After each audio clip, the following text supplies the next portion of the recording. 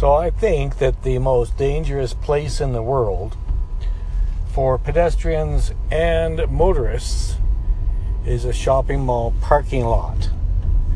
And if the parking lot, or I should say, if the shopping mall has a Walmart in it, you exponentially increase your risk of observing interesting human behaviors.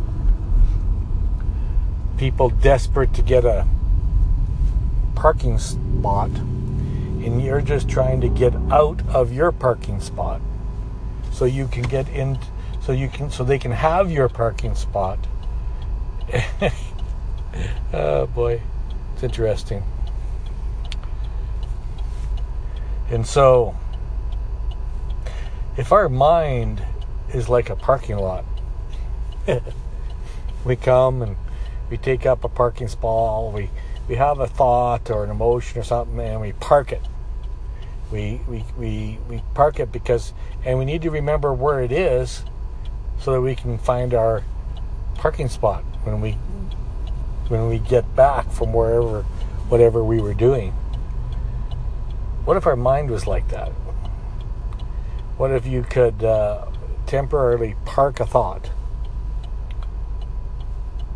Just temporarily park a thought, and then you can choose to go, except in this parking lot, in the thought parking lot of life, I get to choose whether or not I'm going to pick that thought up again, or I'm just going to move on and leave that thought parked where it is and never to be seen again.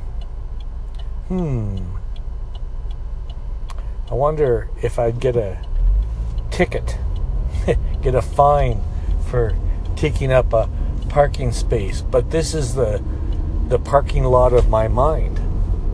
And I think last that I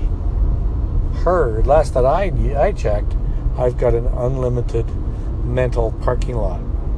The question is whether or not I'm going to park, just to not even bother to drive a thought, take it out for a drive, or whether or not I'm going to park it, or maybe I'm going to send it to the junkyard because it doesn't serve me anymore. Yeah, the parking lot of the mind. What would you do?